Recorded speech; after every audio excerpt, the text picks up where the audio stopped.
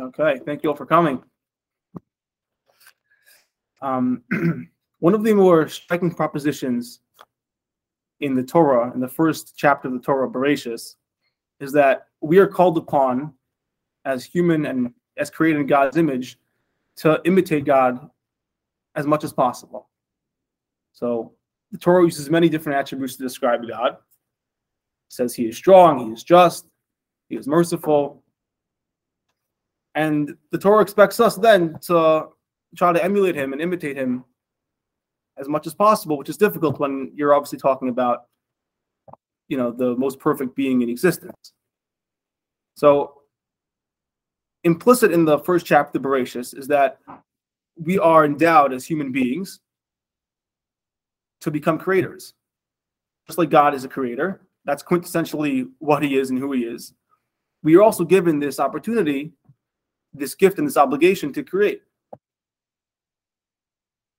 The man of the Dark Ages that, let's say, he didn't have any knowledge of medicine, he didn't really know how to build anything sophisticated, he didn't know how to read. That's not a dignified person. That's not a dignified human being. A dignified human being is a person that can create. Think about nowadays.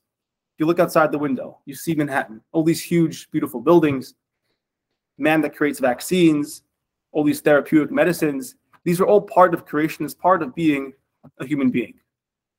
Because God creates, so too he creates. So too we can create. Now, what is the blueprint? How do we go about creating? So it's right there. God created light. It says, Vayihi ar, Vayihi, and there was. And then God saw, Vayar Hashem ki tov. He saw that it was good. So we have 3 steps clearly laid out. Vayihi, God spoke. He spoke it into existence. It appeared. And then Vayar Hashem ki tov. So let's break down these points one by one. So hopefully we'll be able to understand how we did it, and hopefully we can do it ourselves. So the first step is the piv, the mouth. This is something that's unique to humankind, that we have the ability of speech. We can use our imagination. We can use our mouth to speak things into existence. And that's the first step. That's the foundation. That's the imagination. And animals can't do this. Other creatures of the world can't do this. We have the ability to mold the world to us. Okay? We don't just adapt to our environment, but we can adapt the environment to us. And we use our piv to start that process. Now, that's the Vayihi, and there should be. And then, there was. There was light. What step is that? That is the step between the imagination and reality. The thought and the creation itself. That's the midpoint. That's the darkness. That's the struggle. That's how you get there. The work that you put in, the effort, how motivated you are, the time. That is, and there was.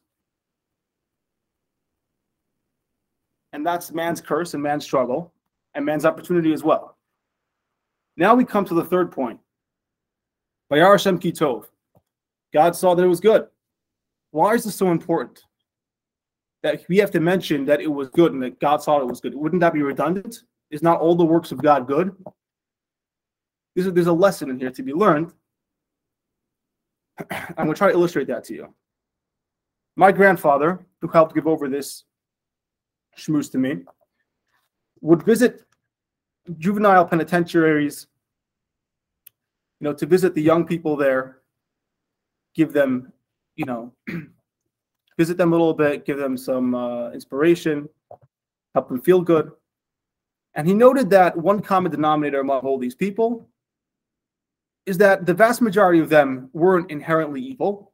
There was nothing inherently wrong with these people, but they made bad life choices, which were influenced mostly by the families they grew in, the dysfunctional families that they were in. They weren't given proper respect. They weren't given proper attention. They were never told that they were tov, ki tov, that they were good. Now imagine if someone had taken the time to tell them that. Imagine if someone said, what you're doing is proper. I like what you're doing. You're being good. You're a good person. That would create within themselves a feeling of happiness, a feeling of inspiration, a feeling of that they are worth it, that they are worthy. that kitov, telling someone that those very words are an act of creation. That's why Vayar Hashem kitov. God is speaking to us. God is saying kitov. This is what you should be doing to people. This is an act of creation itself, is the tov, and commenting on the tov, appreciating the tov. And especially what my grandfather added was another great point was whenever you do something in general, a business deal, when you're interacting with your friends, with your family, ask yourself afterwards, was this project, this endeavor that I set out to do, was it tov? Is it kitov? Am I proud of it? Am I proud of the way I carried it out? Thank you very much. I hope you enjoyed the message, and I will see you next week. Very good, Tzvi. Kitov. That was kitov. You're good. Good. Very good.